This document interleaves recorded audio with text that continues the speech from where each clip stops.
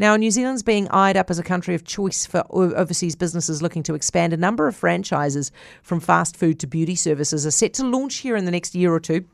With me now is Stuart Gurman, a franchising lawyer and managing director of the Franchise Coach. Hi, Stuart. Yeah, evening, Heather. Hello. Hi. Now, apparently we are sort of like top of the list for franchise destinations. Why is that? Well, we're actually the most franchised country in the world per head of population with the number of systems. We've got 590 systems confirmed in the survey in December. And we're just a country that embraces different ideas, new technologies, and a lot of people want to own their own business and shape their lives. So it's very exciting. Okay, so it's a little bit of the entrepreneurial spirit in the country, but is part of it also the consumer in New Zealand, that we are quite tapped into pop culture? If you bring a Taco Bell, we get really excited. Yeah, so any new brands, we are getting so excited. We are big eaters in New Zealand, so any food that enters is always exciting.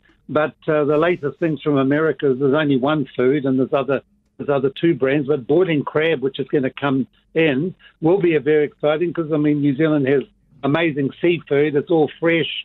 And the US franchisor sees this as a great market. They've already opened 2 outlets in Melbourne that are going well, founded by Vietnamese immigrants to the USA. And so I think just New Zealand embraces new brands, new ideas. We have an open mind. The boiling crab apparently is going to tweak its menu slightly for the New Zealand consumer. What do you have to change there? Oh, the menu. So it's a New Orleans base, and so some products won't work here. But the franchisor is privy to that. They've actually changed the menu in Melbourne to suit the local supply and the cuisine. So there's no problem with that. Franchise systems have to be adaptable when they go international. Well, what wouldn't suit us in the existing menu? There's maybe some of the products. I haven't drilled down on it, but it's Cajun dining. So that might be, a lot of people like Cajun and spicy things, but you've got to have alternatives. We've got a lot of particular tastes here. So again, you would appraise the local market to make sure it's works. You've always got to have products that work. The last thing you want to do is plug in overseas products and there's a failure because of the product. So we are adaptable, and overseas franchise systems will be willing to change that. Is it unusual that we have no franchise legislation in this country?